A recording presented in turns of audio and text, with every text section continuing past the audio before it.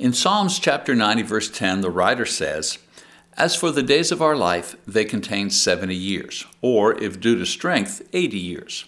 Yet their pride is but labor and sorrow, for soon it is gone and we fly away." These words were written 2,700 years ago. Almost 3 millennium ago, the writer observes that man's lifespan is about 70 to 80 years. Today, with all the advances of modern medicine, doctors tell us that the average lifespan is 75.8 years. Now, when we compare these two pieces of information, we learn 3 important lessons. First of all, God is the one who is in charge of life. He establishes the extent of our lifespan. Man, no matter how hard he tries, cannot change the border of his life.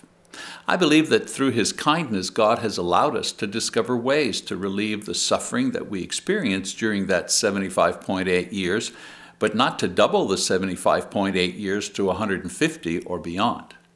Secondly, our lifespan should serve as a constant reminder that one day we have to face death and judgment that will come soon after. A brief life, 75 years, goes by in a hurry. A brief life should inject a sense of urgency in getting our priorities right and investing our time and energy in the proper way.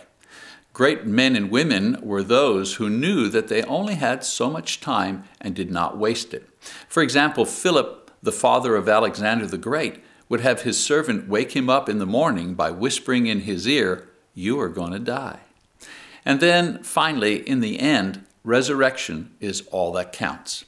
If the resurrection is true, we have hope. If it is not true, then all we have is about 75.8 years.